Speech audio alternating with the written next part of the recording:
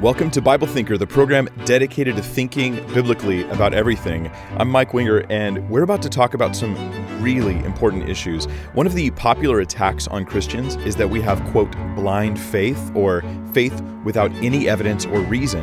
And I'm excited to show you biblically that this is not true.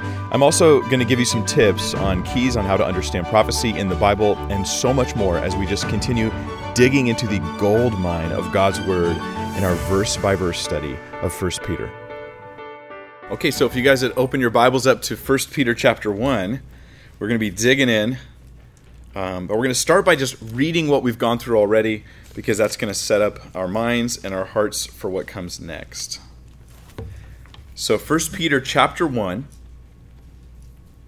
and it says here in verse 1, Peter, an apostle of Jesus Christ, to the pilgrims of the dispersion in Pontus, Galatia, Cappadocia, Asia, and Bithynia, elect according to the foreknowledge of God the Father, in sanctification of the Spirit, for obedience and sprinkling of the blood of Jesus Christ, grace to you and peace be multiplied. Blessed be the God and Father of our Lord Jesus Christ, who according to his abundant mercy has begotten us again to a living hope, through the resurrection of Jesus Christ from the dead, to an inheritance incorruptible and undefiled, that does not fade away, reserved in heaven for you, who are kept by the power of God through faith for salvation ready to be revealed in the last time. In this you greatly rejoice, though now for a little while, if need be, you have been grieved by various trials, that the genuineness of your faith, being much more precious than gold that perishes, though it is tested by fire, may be found to praise, honor, and glory at the revelation of Jesus Christ, whom having not seen, you love. Though now you do not see him, yet believing, you rejoice with joy inexpressible and full of glory. And that is where we're picking up in verse 8, which says, whom having not seen, you love. You love. Verse 9 kind of ends with, we're receiving the end of our faith, the salvation of our souls. And I want to remind us just real quick that the end of our faith is not financial prosperity. The end or the purpose, the conclusion of it all is not a health and wealth gospel. It is not prosperity preaching. I think prosperity preachers, it's not that they're in trouble for selling too much as far as the gospel is concerned. They're in trouble for selling too little. I mean, when you offer somebody a Jesus gospel that is about financial prosperity and physical well-being in this earth, in this life, you make the same mistake that so many people made when they met Jesus. When the woman at the well says, oh, give me that water so I may no longer have to come to this well to drink. And he's like, no, it's the water for eternal life. I'm talking about me. He multiplies the bread and they go, give us this bread always, Jesus, so we don't have to work or anything. We just get free food from you all the time. And he goes, no, you need the bread, the food, work the works for eternal life. Oh, what is that work? He goes, believe on the one whom he sent, who the Father sent, in John 6. And so we've got this constant drumbeat in the scriptures of this idea that it is bigger than just physical health or well-being. And so the end of our faith is the salvation of our souls. And that is why we rejoice with joy inexpressible and full of glory. That rejoicing, full of glory, inexpressible, you might, as you read it, be like, am I rejoicing that much? Am I rejoicing that much? And maybe this is an American thing, something we do here in America, where we tend to consult our emotions to find out the truth of an issue. Do you know what I mean? It's like, are you saved? I don't know. Let me check my heart. Am I saved, heart? Yeah, today I'm feeling pretty good. So yeah, you're saved. Okay, I know the Lord. And then later on, a week later, am I saved? Let me consult with my heart again. No, I'm not feeling very good. I kind of woke up on the wrong side of the bed and didn't get any breakfast, and I got a headache, and you sinned, so you're not saved. Oh, I guess I'm not saved. Instead of consulting the cross, like, am I saved?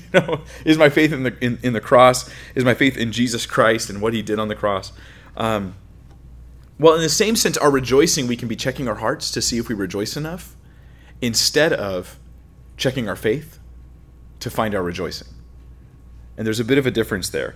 I think it is simply natural. It's not a mystical rejoicing. It's not a sort of a confusing, I wonder where that comes from kind of joy. It's just the joy of someone that's on their way to their eternal, glorious inheritance. Sometimes when I'm having a really bad day, I'm down, and I just say, Lord, I thank you that I'm saved, and that I'm going to spend eternity with you in heaven. And all of a sudden, my bad day doesn't seem so bad. There's just a simple fact that we can rejoice at any time, in any circumstance, because of our salvation, receiving the end of our faith, the salvation of our souls. But it has this statement in verse 8, whom having not seen you love. And I want to talk about this for a moment for a couple reasons. First, it's the idea of love, that we love Jesus. You know, I love the Lord Jesus Christ. And this idea that Christianity is all about love is a sort of a unique idea. In Judaism and then in Christianity, which is what Judaism spawned or birthed, was Christianity, there is this idea that God is love. That God is all loving. And this is a uniquely biblical idea. I don't know if you know this or not. Some people say, why do you believe in God and don't believe in like Zeus and Thor and all these various other characters? And they compare as though there's some sort of comparison between the God of all creation, an uncreated, eternal, all-powerful being, versus like Thor, who's basically a superhero. And the gods of Greek mythology and Roman religions were these basically human characters with extra human powers. They were not eternal. They were created or birthed by some other being, and they had limits to their abilities. They were basically just very powerful beings, but they were nothing like God, the I Am, the Almighty. Nothing like that at all. And they were mischievous, they were untrustworthy, and they were unpredictable, and most certainly they were not all loving. This is a biblical idea that God is all loving. Then you've got the Hindu beliefs, and in Hindu beliefs you have literally millions of identified gods within Hinduism, because Hinduism is basically an amalgam of a bunch of different religions that were all cropped up in the same region, and then they just sort of tried to like bring them all together under one basic philosophy of Hinduism. And it's a very self-contradictory religion, but then they preach, hey, it's beyond your intellect, so it's okay if it's self-contradictory. It's not. You rely on reason too much, is kind of what they'll say. Well, the highest being in this Hindu system is Brahman, right? And this Brahman, I'm not talking about cattle or anything like that. That's a title, Brahman. Brahman is the Hindu. You might call it the Hindu version of God, but that would be a radical misrepresentation. Some people think, Brahman and God, we have the same idea of God. It's really very different. You see, Brahman is a non-personal, I can't even say person. It's not a person. Brahman's not a he. Brahman's not a she. Brahman is just sort of the source of everything. Brahman doesn't intentionally create anything. Everything just sort of like spills out of Brahman without Brahman even knowing about it. Who knows? And there's no communication with Brahman. There's no relationship possible with Brahman. And they'll say Brahman is the source of love, but only probably in the sense in which Brahman is the source of everything. It's just like the source of like chairs and the source of trees and the source of like, mosquitoes and cockroaches and love. It's just kind of like everything sort of emanates out from Brahman, but you cannot have a relationship because Brahman's an impersonal and Brahman even becomes a pantheism as well. It's hard to define because, again, it defies entire rationality because there's a lot of contradictory concepts within Hindu beliefs. But it's definitely this idea of God being a God of love does not spin out from that. In Islam, you might think because there's a biblical basis of Islam, I should say a biblical launch pad. Now, Islam has launched really far away from the Bible, but used the monotheistic beginning of the Bible to begin Islam and then sort of branch off from there. You might say, well, Islam has a God of love, right? Don't Muslims worship the same God that Christians worship, as some people have declared erroneously? Actually, as you read the Quran, and I have taken occasion to do this, and it's like a lot of false religious texts, it's just really boring. But if you do take your time to read the Quran, you'll see several things. One thing in there, you'll see there's contradictions, of course, you'll see that. But the description of God as a God of love is a little more peculiar than it is in Christian theology. Christian theology, God loves, man. God loves the sinner. Not in Islam. God has no love for the sinner. He hates the sinner, period, at all. That's it. God loves those who are worth his love. God will be, according to the Quran, God will be merciful to you if you earn it, which of course is not mercy at all. God loves the righteous and he hates the sinner, and there's a constant drumbeat through the Quran of God hating the wicked. I hate the wicked, I hate the wicked, I hate the wicked, period, end of story. And this is an earned love. If you get Allah's love, it is earned. But it's a very different thing than what we find in the scripture. In Christianity, in fact, let me start back in the Old Testament. In Exodus 34, and you're welcome to turn there, Exodus 34, Moses is encountering God on Mount Sinai, and God is revealing himself in a very vivid way to the people of Israel. So he's going to teach the people of Israel a lot about him during this time. Moses becomes a mediator and an example of our ultimate mediator, Jesus, and he brings truth from God to the people. Well, Moses, he prays that God would show Moses God's glory.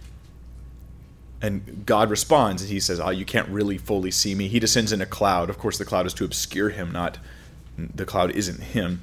And then in Exodus 34, verse 5, it says, "Now the Lord descended in the cloud and stood with him there, and proclaimed the name of the Lord. And the Lord passed before him and proclaimed, the Lord God." Now in your Bible there, you can see how Lord is spelled a little differently than normal. The capitals, Lord, right? That's because that's actually Yahweh. That is the name that we call the tetragrammaton. Tetragrammaton. That's a hard word to say. And it's the 4 Hebrew letters that spell out God's name. Now, we're not sure what vowels go with those letters because it's been lost to history. It's just not known. So it may have been pronounced Yahweh. Definitely was not pronounced Jehovah. There's no J sound, actually, in Hebrew. So we're pretty sure that they didn't make a sound they don't have. But maybe Yahweh. So the Lord God, merciful and gracious, long-suffering and abounding in goodness and truth, keeping mercy for thousands, forgiving iniquity and transgression and sin. And there you have this God of love, right? But it's possible to then be unbalanced and think God's love is so much that he always forgives everybody no matter what. And, you have this universalist view that we all just go to heaven. And so he says he's a God who forgives, but then he goes on, by no means clearing the guilty, visiting the iniquity of the fathers upon the children and the children's children to the 3rd and 4th generation. And then he goes on describing mercy to even greater numbers of generations. But the idea here is that God is loving and merciful, but he'll still bring judgment. Well, where's the tipping point between those? Well, that's Jesus. I mean, he's the tipping point between will you get God's love and mercy, or will you just get his judgment? But God is a God of love. And as he introduces his name to Moses to bring to the people of Israel, he describes himself in these incredibly generous and gracious and merciful, loving terms.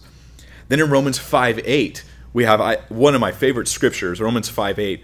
It says, "But God demonstrates his own love toward us in that while we were still sinners, Christ died for us." Man, the love of God. God's love is a biblical view, and that the reason why I go into this when I say whom having not seen you love in 1 Peter here is because that's why we love him. 1 John 4:19, we love him because he first loved us. This is the reason why we love him. Christians are people of love because their God is a God of love. Just as I could say many Muslims are people of war because that's the God they worship.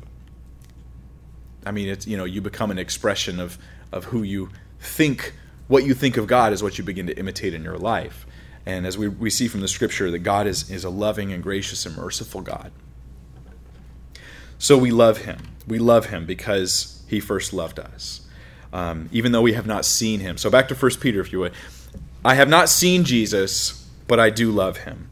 And our world, they're in love with love. They love love with a love of love that is full of love. And they sing songs like All We Need Is Love. And they say things like, I love everyone. I've heard a lot of people say this before. Maybe you've said it. I love everyone. And I'm just like, you don't know everyone. You can't possibly love everyone. Do you love, I don't know, your siblings? Do you love your kids? Do you love your parents? How about your coworkers? How about that guy that always gives you the cold shoulder? How about the guy that cuts you off in traffic? Do you love them too? Do you love the people who wrong you and hurt you? Because in that, the love of God is manifested. So the world's all about love, though. But the problem with the world's version of love is that it tends to be self-love, and it tends to be love for man, love for humans, to the exclusion of loving God.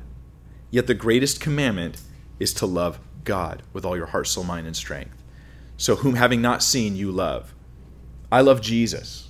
I love him first. I love him last. I love him in between. I love Christ as the ultimate and as my highest good. The highest good of my life is not even the good I do for my fellow man, but it is the love I give to my Savior. That's the highest good a Christian can do.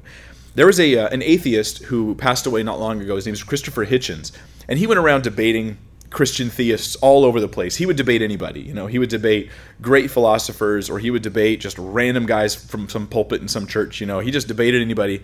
And one of his constant mantras that he would do in these debates, the debate on whether God exists or not, right? Or I think it was him that wrote a book called God is Not Great. I think that was Christopher Hitchens. And one of these atheists, there's certain atheists that are the modern sort of acidic, sarcastic attackers of theism, and Richard Dawkins, Christopher Hitchens, Sam Harris, these are some of those names. But Christopher Hitchens, in his debates, he would almost always bring up this one statement. He'd say to the theist next to him, name for me one moral act that a Christian can do that an atheist cannot. And then they would just kind of get stumped, because it's just kind of a strange question. You're like, I haven't really been thinking about that recently, so I'm not really sure if I'm ready to answer that question. Finally, one pastor chimed in and said, tithe. That's funny. A pastor would think of that. Yeah, I suppose. But there's a moral act that is much more important than that an atheist is simply incapable of doing: loving God. This is the greatest commandment, that you love God. And you fail this, you fail the greatest, most important thing of all life. It is love. It is all about love. But it is love towards God, not love towards man. So he says, whom having not seen, you love. So Peter was writing to people who hadn't really seen Jesus, who hadn't walked with him and been with him during his ministry on earth. They heard and received the gospel later through the preaching of the disciples. And a lot of people take this passage to reinforce sometimes a very bad idea that I want to take a moment to maybe dispute, if you'll bear with me. They think that because we haven't seen Jesus, it means we haven't seen any evidence of Jesus.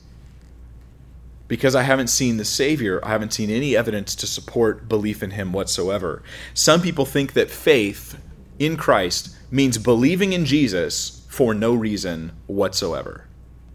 And they think faith equals the absence of any evidence or any reasons for faith. And this is not a biblical idea. And so if that's you in the room, just give me a moment to think about this. Even if you have no reason other than the testimony of the Holy Spirit in your life, that's a reason, is it not? You are not believing for no reason. You're believing for an extremely powerful reason. God has spoke to you about this issue. Not only that, those who say that there's faith equals belief for no reason, their favorite disciple to use to reinforce this is, of course, Thomas. So let's turn with me to John chapter 20, and let's look at the story of Thomas, because it turns out that this actually reinforces why we should believe for good reasons, not for no reason at all. So in John 20, verse 19, it says, I'll just wait a moment longer. I hear those pages turning. I want to respect those who are willing to actually turn to the passage. John 20:19, it says, Then the same day at evening, being the first day of the week, when the doors were shut, where the disciples were assembled for fear of the Jews, this is after the death and resurrection of Christ, but they haven't seen him yet, not as a group, Jesus came and stood in the midst and said to them, Peace be with you. When he had said this, he showed them his hands and his side, the evidence of his crucifixion, meaning that the wounds were still there. Healed, it seems, but the scars were there. Then the disciples were glad when they saw the Lord. So Jesus said to them again, Peace to you. As the Father has sent me, I also send you. And when he said this, he breathed on them and said, receive the Holy Spirit. If you forgive the sins of any, they are forgiven them. If you retain the sins of any, they are retained. Now Thomas, called the twin, one of the 12, was not with them when Jesus came. Now there's a lot in this passage, obviously, but I want to focus on Thomas's experience here. He wasn't with them, and so the other disciples, verse 25, therefore said to him, we have seen the Lord. So he said to them, unless I see his hands and the print of nails, and put my finger into the print of the nails, and put my hand into his side, I will not believe. So he rejects their testimony. And after 8 days, his disciples were again inside, and Thomas with them. He's there this time. Jesus came, the doors being shut, and stood in the midst and said, peace to you. He is like literally reduplicating the moment for Thomas. Then he said to Thomas, reach your finger here and look at my hands, and reach your hand here and put it into my side. Do not be unbelieving, but believing. And Thomas answered and said to him so profoundly, my Lord and my God. And yeah, he's calling Jesus God. Jesus said to him, Thomas, because you have seen me, you have believed.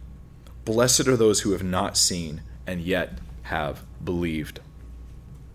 So the initial disciples believed because they saw Jesus. Thomas was simply not there for that wonderful experience of seeing Jesus. And so we call him Doubting Thomas. But in a sense, he only doubted the same amount the rest of them did, right? Because they believed when they saw, and they disbelieved when the women came saying, hey, we saw Jesus, and they didn't believe them either, right? So he's just the same as the rest of them. He just didn't happen to be there for that experience. So he gets kind of an unfair treatment sometimes, of Doubting Thomas, that kind of thing. But what he actually doubted, think about this though, what he doubted is the same thing the disciples doubted when they failed to believe the witness of the testimony of the women.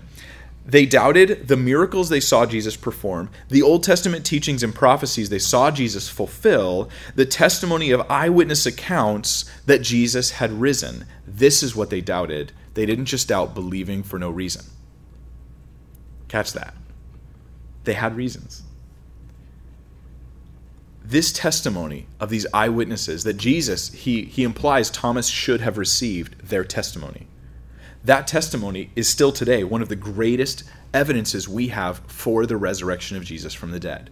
It is the testimony of those who said, we were his eyewitnesses, and then they suffered painful deaths because of that belief. Where at any moment they could have recanted and turned some other way. There is no better explanation for what they did than that they actually saw Jesus alive from the dead. I think that we need to realize that what Jesus is saying, blessed are those who believe even though they haven't seen me, is another way to put it is blessed are those who believe based on the testimony, the witnesses, and the word and the gospel that is being preached. And so, whom having not seen I love doesn't mean I have no reasons to believe in Jesus. That's all I'm saying. And I think when you find somebody who says, I will not believe unless ... You know, I've asked these people, like, what would it take for you to put your faith and trust in Christ? What would it take for you to believe? And sometimes you find a genuinely sincere person. And but I've never heard a good answer to the question, what would it take for you to believe? I like to ask sometimes skeptics, let's suppose God had written a book. Let's suppose God penned a book, or had humans pen it, as we believe with the Bible. What sort of evidence could you find in the Bible that would confirm that it had a supernatural source? And the atheist says, or usually it's an atheist who I've discussed this with, says to me, I don't know. And I'm like, well, how can you deny when you haven't even considered what to look for? You haven't even thought about what kind of evidence you look for. And of course, I think the best answer there is prophecy. I mean, prophecy cannot find its origin in the minds of man. Just look at all these psychic agencies that have gone out of business. Ironically. So sometimes you find a sincere person, but you often find someone who's ignored the evidence they've already received, or maybe they've just totally misunderstood Christianity to start with. And so when they begin attacking what they understand of Christianity, you're like, well, wait a minute, that's not what we believe in the first place. Like, that's not even what we believe. The Romans did this to the Christians. They had all these confusions. They called Christians atheists at the time because they didn't believe in any of the Roman gods, and that Romans were pluralists. They didn't think Christians believed in no gods of any kind. They just said, you're rejecting all these gods, so you're atheists or something. There was a lot of confusion. They thought they were cannibals because of the teaching of Jesus about you must eat my flesh and drink my blood in John chapter 6, or because of communion, which of course was also a misunderstanding. So we find that many people today are still misunderstanding Christianity, but if they'll stop and think about it, then they'll see the evidence. If they want it, if they'll look for it, if they'll examine it and think about it carefully. And when someone says to me, and supposedly they've studied religion, and they go, what's the difference between you and all the other religions? And then I'm like, have you really not looked into this? The fact that you think there's no difference between Christianity and other religions says to me that you haven't really thought about it. I almost think you don't want it to be true. I almost feel like you're happy if it's not true, because it justifies your life. But that is no way to learn truth. So verse 10 here, speaking of evidence, as we move into verse 10, of this salvation the prophets have inquired and searched carefully, who prophesied of the grace that would come to you, searching what manner of time the Spirit of Christ who is in them was indicating when he testified beforehand the sufferings of Christ and the glories that would follow. Now, we've got to really carefully read this. There's a lot of passages in the scripture that you can't casually read and get. You've got to give it thought. So, for instance, let's read it again and just give it a little bit of thought. The subject is prophecy. Of this salvation, of the whole work of Christ and what he's done, the prophets have inquired and searched carefully who prophesied of the grace that would come to you. So, the salvation that comes from Jesus is prophesied in the Old Testament. The prophets laid it out there ahead of time. Searching what manner of time the Spirit of Christ who was in them was indicating. They're searching for two things. They want to know not only that there is a salvation coming, but they're not sure what it is exactly. They don't know the details. And they're searching for when it's going to happen, what manner of time. So those prophets didn't really know all that stuff. This is a really interesting concept. So these verses, verses 10 and 11, are teaching us several things. In fact, I'm going to give you 5 things that we learn from these 2 verses. And there's more, but I'll give you 5. First off, it was the Spirit of Christ by which the prophets spoke. They got their information from the Spirit of Messiah, of Christ, of Jesus. And you might say, but 2 Peter, not a different Peter, right? Same guy, a different letter. He writes in chapter 1, verse 21, that the prophets wrote from the Holy Spirit.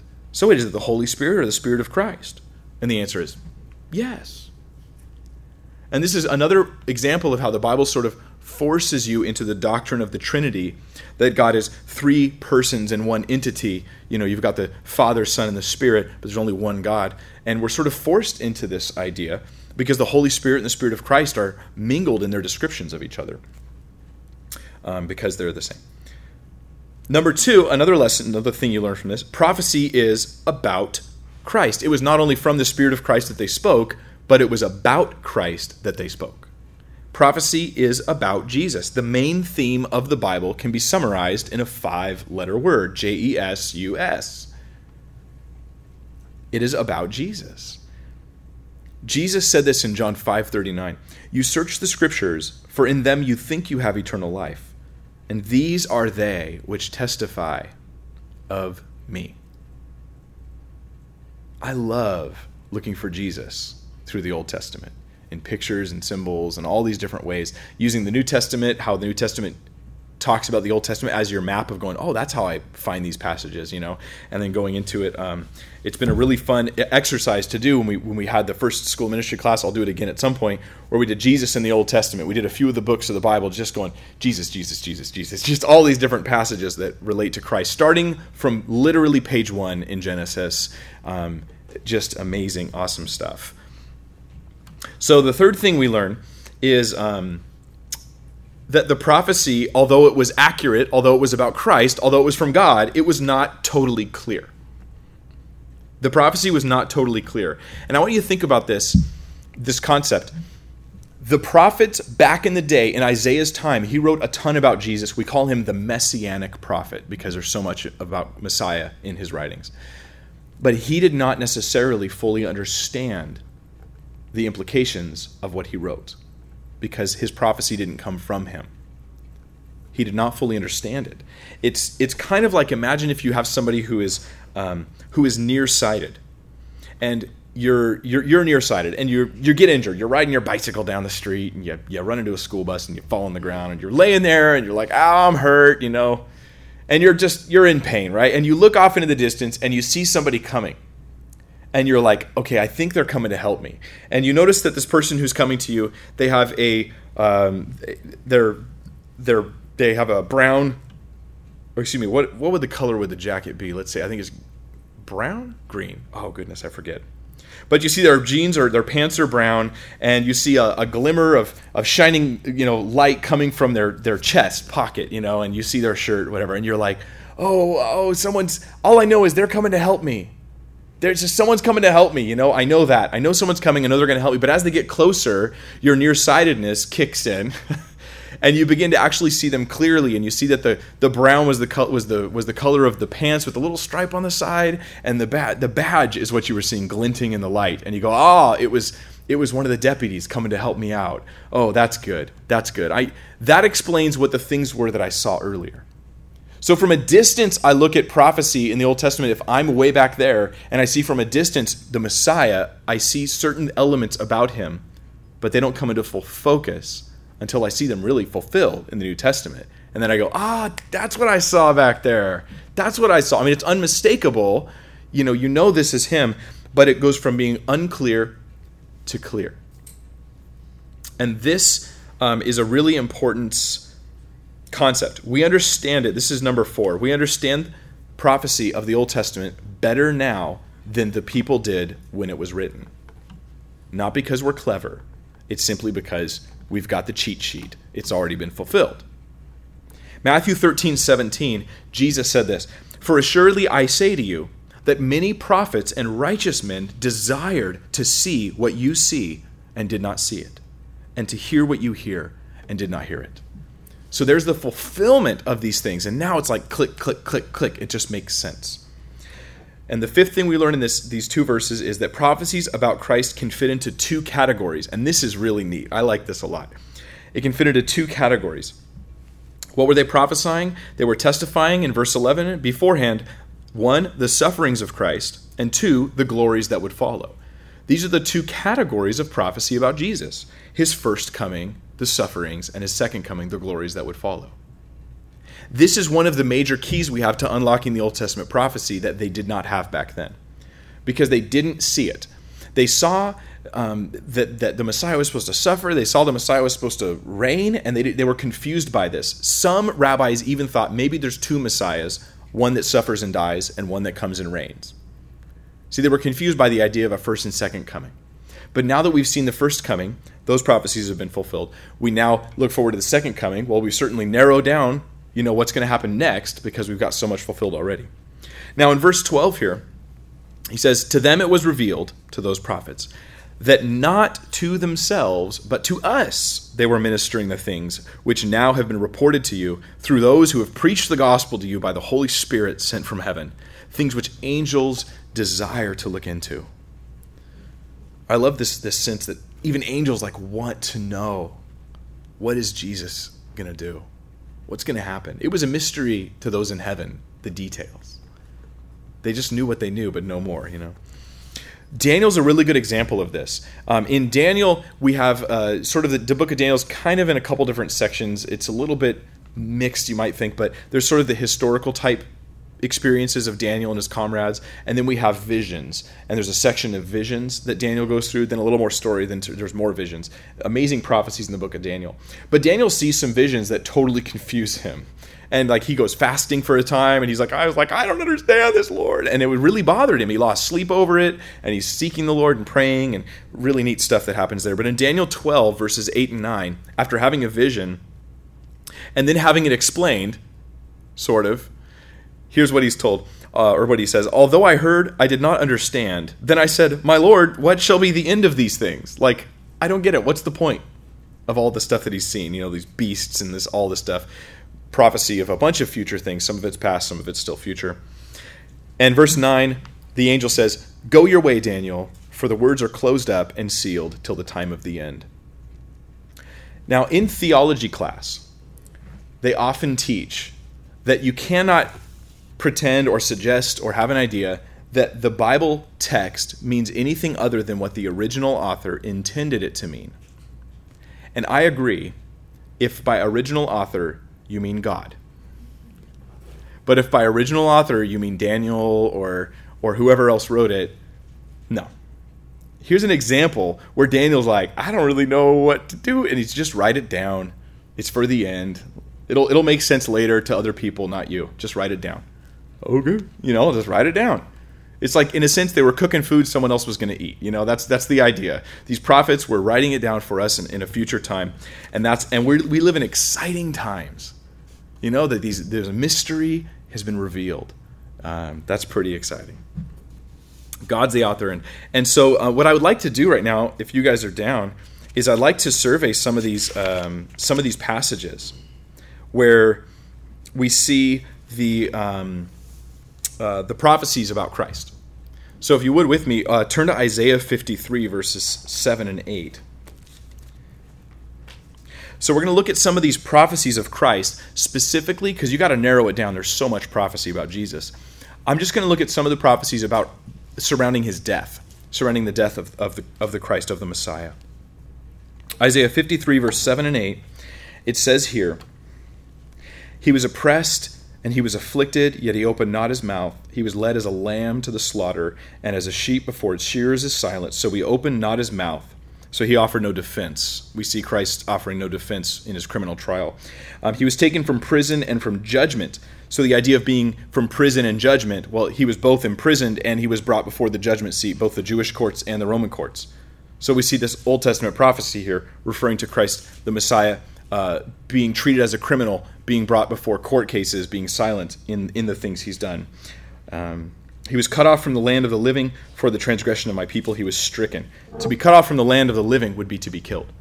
So he'll be killed. Messiah will be killed. Go to verse 12 in Isaiah 53, and we'll see he won't just die, he'll die alongside criminals. It says, "Therefore I will divide him a portion with the great, and he shall divide the spoil with the strong, because he poured out his soul unto death, and he was numbered with the transgressors. He bore the sin of many and made intercession for the transgressors." So he's innocent, but yet he's numbered with the transgressors. He's put alongside the wicked. And sure enough, he was put alongside the wicked. He was, in verse 9, he was with the rich at his death. Now we have the story in the New Testament of Joseph of Arimathea coming and taking Jesus and bringing him into his own tomb, his own family tomb that had been hewn recently. And here we have, "And they made his grave with the wicked, but with the rich at his death, because he had done no violence, nor was any deceit in his mouth."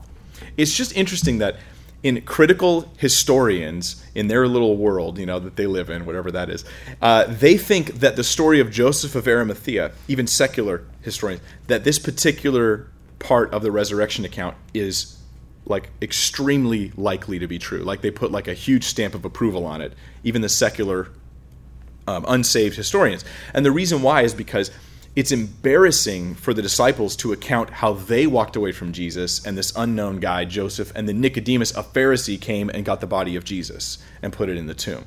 That's one of the reasons why. They go, this is just embarrassing for them. One of the criterion for suggesting that something's really historically true is that it's embarrassing to the person writing it. They're like, they'd have no motive to write it down. So that's one of the reasons why they say, well, this is really likely. So here we have that, and we have the idea in the Scripture prophesied beforehand. Now turn with me, if you would, to Psalm 22.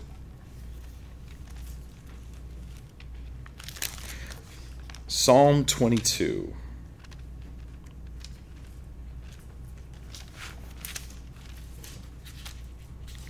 Psalm 23 is known as the shepherd's psalm. Well, Psalm 22 is kind of a shepherd's psalm too, because the good shepherd lays down his life for the sheep. And Psalm 22 is the prophetic passage about the cross in particular.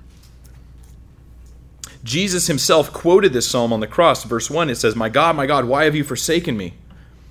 Jesus quoted this on the cross. He wasn't just declaring God's forsaken me and I don't know why. He was quoting the first verse of a psalm to bring it to the minds of those that were listening.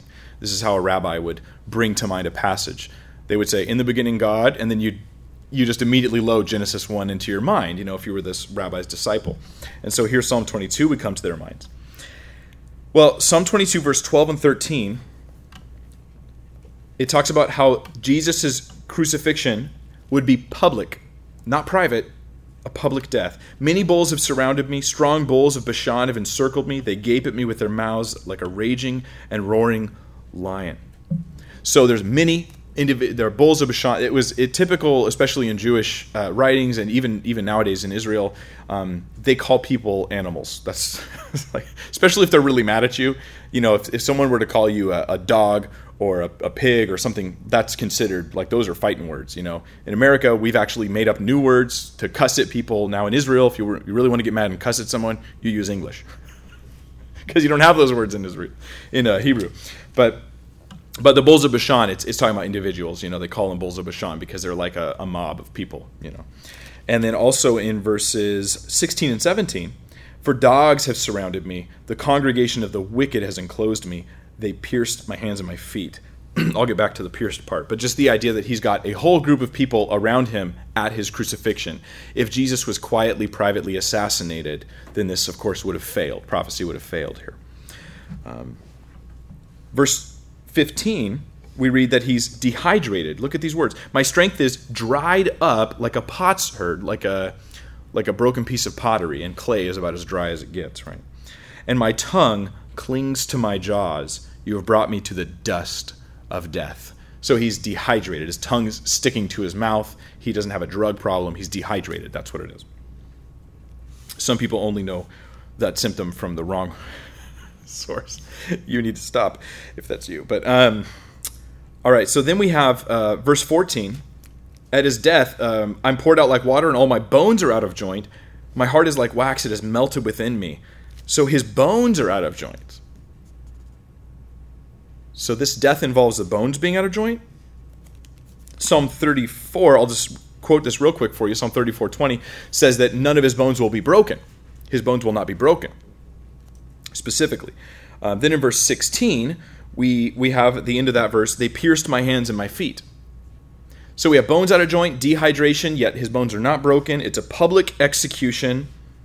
He dies alongside other criminals. You've got all these elements to the crucifixion of Christ prophesied ahead of time. And there he is on the cross quoting this chapter. I just would love to see the crowd when he cried out, "Why have you forsaken me?" And then someone plays that psalm in their mind and it's like, hey, could you imagine? Just amazed. What's really interesting is it just gets into more detail. Also, Zechariah 12:10 talks about his hands and feet being pierced. But the specific things they'd say to Jesus while he was on the cross. Verse 8, he trusted in the Lord, let him rescue him, let him deliver him since he delights in him. This is what they said to Jesus while he was on the cross. Leave him alone. Let's see if God takes him down from the cross. This is exactly what they told him. In verse 18, they divide my garments among them, and for my clothing they cast lots.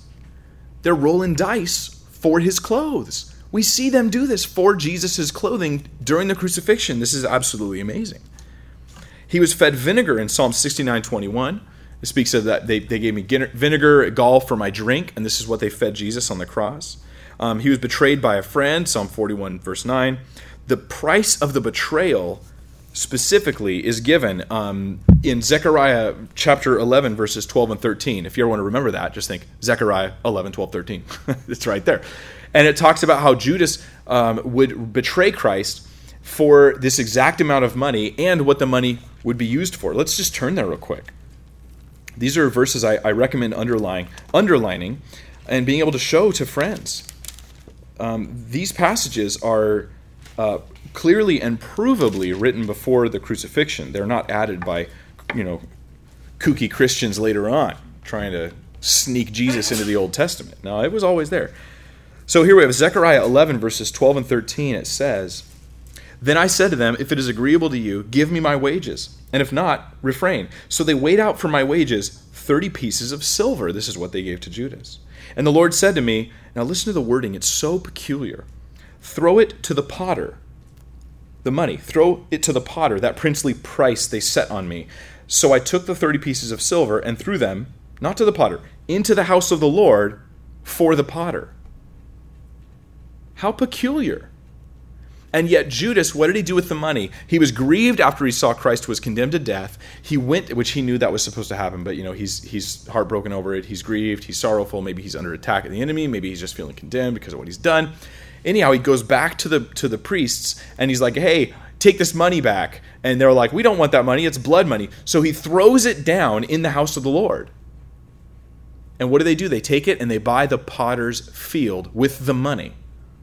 Because they're like, they basically had to launder the money, so to speak. They're like, it's blood money. We can't just put it in the treasury. So they went and bought a field and like kind of donated it to whenever a stranger dies in Israel, you can bury him in this field, which coincidentally is where Judas hung himself, and he ends up being buried in the same place. So absolutely amazing, astounding. Psalm 22 was written, get this, 1,000 years before Jesus was walking the earth. 1,000 years. It was written hundreds of years before crucifixion had been invented. It wasn't. That's why the word crucify is not in there, because the word didn't exist. Nobody had been crucified at that point in time.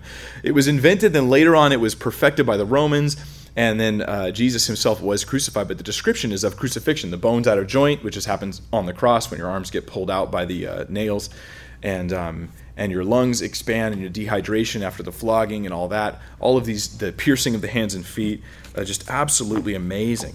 Absolutely amazing. Some Jewish people said, maybe you guys added that. Maybe you Christians added that to the Bible after Jesus died and rose again. But then they found the Dead Sea Scrolls in what was the year?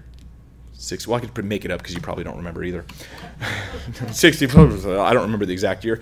But they found the Dead Sea Scrolls, and they found copies of, like Isaiah 53, for instance, from before Christ was born. It was over about 150, 180 years before Jesus was born, this copy. And so it had this, the same messianic passage. So just absolutely amazing. The prophecies of Jesus, of his death, and of his, not only his death, his resurrection as well. Isaiah 53 verses 10 through 12 talk about the resurrection, and Psalm 16 verses 10 and 11 also talk about the resurrection of Christ. And then the glory that's to come, those left unfulfilled passages from the Old Testament, so many of them about the second coming of Christ. And now they make sense. And now it clicks. Now that our salvation is nearer than when we first believed, we look and we see more clearly who it is that's been coming this whole time and what his coming's all about. Now, I just wanted to give you a little survey of some prophecies. If I had like a Jewish friend, I would totally take them through those passages and have them read them. In fact, I would just let him read Isaiah 53, let him read Psalm 22, and then ask him what he thought about it, or she, because it is so impressive. Isaiah 53 is actually not read in the yearly synagogue readings. They have specific scriptures they read. They skip Isaiah 53. That's pretty unfortunate. Now, that's not because individual Jews are like, we all don't like Isaiah. No, they probably aren't even aware, most of them. But I think that they realize that the missionaries to Jewish, in fact, Jews for Jesus, this group of Jews who are Messianic, who follow Christ, they go out and they share Isaiah 53. And I think they've realized how effective it is in bringing Jews to the Savior. And so those who are resisting that have said, well, we don't want, we just want to kind of tuck that away and hide it. Oddly enough, another passage, Daniel 9, which talks about when Christ would come, the Jewish leaders have said that a curse is on you if you try to calculate that passage to figure out when the time is going to come, because they realize that it calculates to Jesus' time. And so there's just some people inside of Judaism, some, not all, that are fighting against Messiah. And they're just fighting against him, and needlessly, because he came to save them. So before we do anything else, I just want to stop and talk for a second about the implications of prophecy, because Peter's totally into prophecy. In fact, all of the Old Testament writers are into New Testament writers are totally into fulfilled prophecy. They just love it. Read Hebrews, read Matthew. How many Old Testament quotes are in here? That it may be fulfilled, that it may be fulfilled. Jesus says, I came to fulfill it all. They're just totally into prophecy. The reason why is because if prophecy is really in the Bible, it implies a certain group of facts. These things must be true if that's really in there. One of them is this: there's a God. there's a God. It's the most reasonable explanation. If prophecy is legitimately true, if these things really were written beforehand and really came to pass afterwards, and this is something humans are incapable of doing, then it's a supernatural source. Yet that same source is telling us, yes, it's me, God. I have a really good reason to believe in God. Now, I don't think I need prophecy to prove God. I think just creation itself declares the glory of God. But I like that there's more evidence than I need. This doesn't bother me at all. The second thing it shows, not just that there's a God, but that Jesus is the Messiah. I mean, if the prophecy is fulfilled in Christ, then he really is who he says he is. It confirms who he is. Number 3, here's something that really is encouraging me personally. It shows that God has a plan. Have you ever read history? Like old history. Weird, wacky empires doing crazy, horrible things to each other. That's history right there, right? That's modern history even. But yet, in all of that, weaving through it is God's perfect plan to bring a Savior to this world, to die on the cross for the sin of people, to spread the gospel throughout the globe, bringing people to Christ to give them an eternal hope and eternal glory. God has a plan, and his plan is taking place, and I don't have to panic or worry or basically feel like it's out of control. Like the reins have been released and the horses are just running and who knows where it's going. God will do what he wants. And eventually, I'll see it all pan out. But he has a plan, and I find that very encouraging because some prophecies have not yet been fulfilled. And those prophecies, there's a lot of good stuff in there. I'll tell you, that's a lot of really neat stuff. Have you read the end of Revelation? Have you read chapters 21 and 22? I'm looking forward to it. And number 4, the fourth thing, the implication of prophecy, is that if the suffering prophecies came to pass, then the glory prophecies will come to pass. If Christ came, then he'll come again. If he really was here, then he'll really come back. And all this is leading us to verse 13 in 1 Peter chapter 1, right? So that there were these prophecies and that there's this salvation and this inheritance we have in Christ. And it leads us to verse 13, which says, therefore, gird up the loins of your mind, be sober, and rest your hope fully upon the grace that is to be brought to you at the revelation of Jesus Christ. Gird up the loins of your mind. This is an interesting concept, and I think to understand it, I just want to read what Jesus said in Luke 12, and I'll give you a moment to turn there if you like. Luke 12, verse 22. We're just going to read a big chunk of what Jesus said here, because to understand gird up the loins of your mind, this might sound to you like, what is it talking about? Like, I don't know. Right? Girding up is preparing for work or preparing for travel. But the loins of my mind, what does that mean? Well, let's look at it here in Luke 12. Verse 22, it says, then he said to his disciples, therefore I say to you, do not worry about your life, what you will eat, or about the body, what you will put on. Life is more than food, and the body is more than clothing. Consider the ravens, for they neither sow nor reap, which have neither storehouses nor barn, and God feeds them. Of how much more value are you than the birds? And which of you by worrying can add a cubit to his stature? If you then are not able to do the least, why are you anxious for the rest? Consider the lilies, how they grow. They neither toil nor spin, yet I say to you, even Solomon in all his glory was not arrayed like one of these. If then God so clothes the grass, which today is in the field and tomorrow is thrown into the oven, how much more will he clothe you, O you of little faith? And do not seek what you should eat or what you should drink, nor have an anxious mind. For all these things the nations of the world seek after, and your Father knows that you need these things.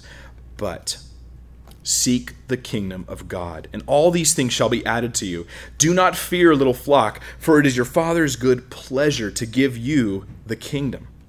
Sell what you have and give alms. Provide yourselves money bags which do not grow old, a treasure in the heavens that does not fail, where no thief approaches nor moth destroys. For where your treasure is, there your heart will be also. Let your waist be girded and your lamps burning, and you yourselves be like men who wait for their master when he will return from the wedding, that when he comes and knocks, they may open to him immediately. Verse 37, blessed are those servants whom the master, when he comes, will find watching. Assuredly, I say to you that he will gird himself and have them sit down to eat, and will come and serve them.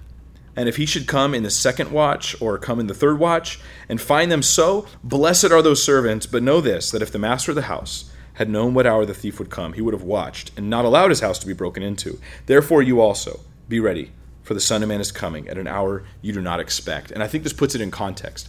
He gives them a parable about don't obsess about the things everybody else worries about, the Gentile or the worldly worries. Right? What am I going to eat? What am I going to wear? What am I going to eat? What am I going to wear? What am I going to eat? What am I going to... It's just that's just this constant concerns of the daily things of life. He's like, God will take care of you. I want you to obsess about the coming kingdom. Store up treasures in heaven. And as he says, to have our waists girded, ready to go. Like we're sitting down to eat, but we're like ready to jump out and run out the door and take off. That's the idea. So girding up the loins of our mind is this. To be so serious about my hope that I have in Christ that I see this world useful only as much as it's useful for the eternal kingdom of God. Think about that. I see this world as being useful in as much as it's useful for God's eternal kingdom. I see that everything that happens here is only so valuable in that it relates to eternity. That my opportunities, my friendships, my interactions, all this stuff, I don't pile up a bunch of things that will just burn on that day. But I want to store up treasures in heaven. To gird up the loins of my mind, be sober, and rest my hope fully upon the grace that is to be brought to me at the revelation of Jesus. So where is your hope right now? And this can be checked when you just lose things in life painfully. You find out where your hope was. When you lose your health, you find out where your hope was, if it was in your health or in something else. Because if you lose that, but your hope is still intact, then you know that that wasn't your hope. Life can go upside down and sideways and crooked and all kinds of weird things that happen that don't make any sense, and you can't make sense of them. And someone tries to come alongside and be like, oh, well, I think God's doing this. And they're just making stuff up. They don't know what God's doing. You don't know I don't know what God's doing. But I can gird up my mind for the eternal journey, and I can set my hope upon Christ and go, whether or not I get the things I hope for in this life, my hope isn't for this life. That's the point. It's just not about this life. It's about our eternal kingdom. And if we can get this, if we can be people that are pilgrims, remember this is what 1 Peter's about, is the Pilgrim's Handbook.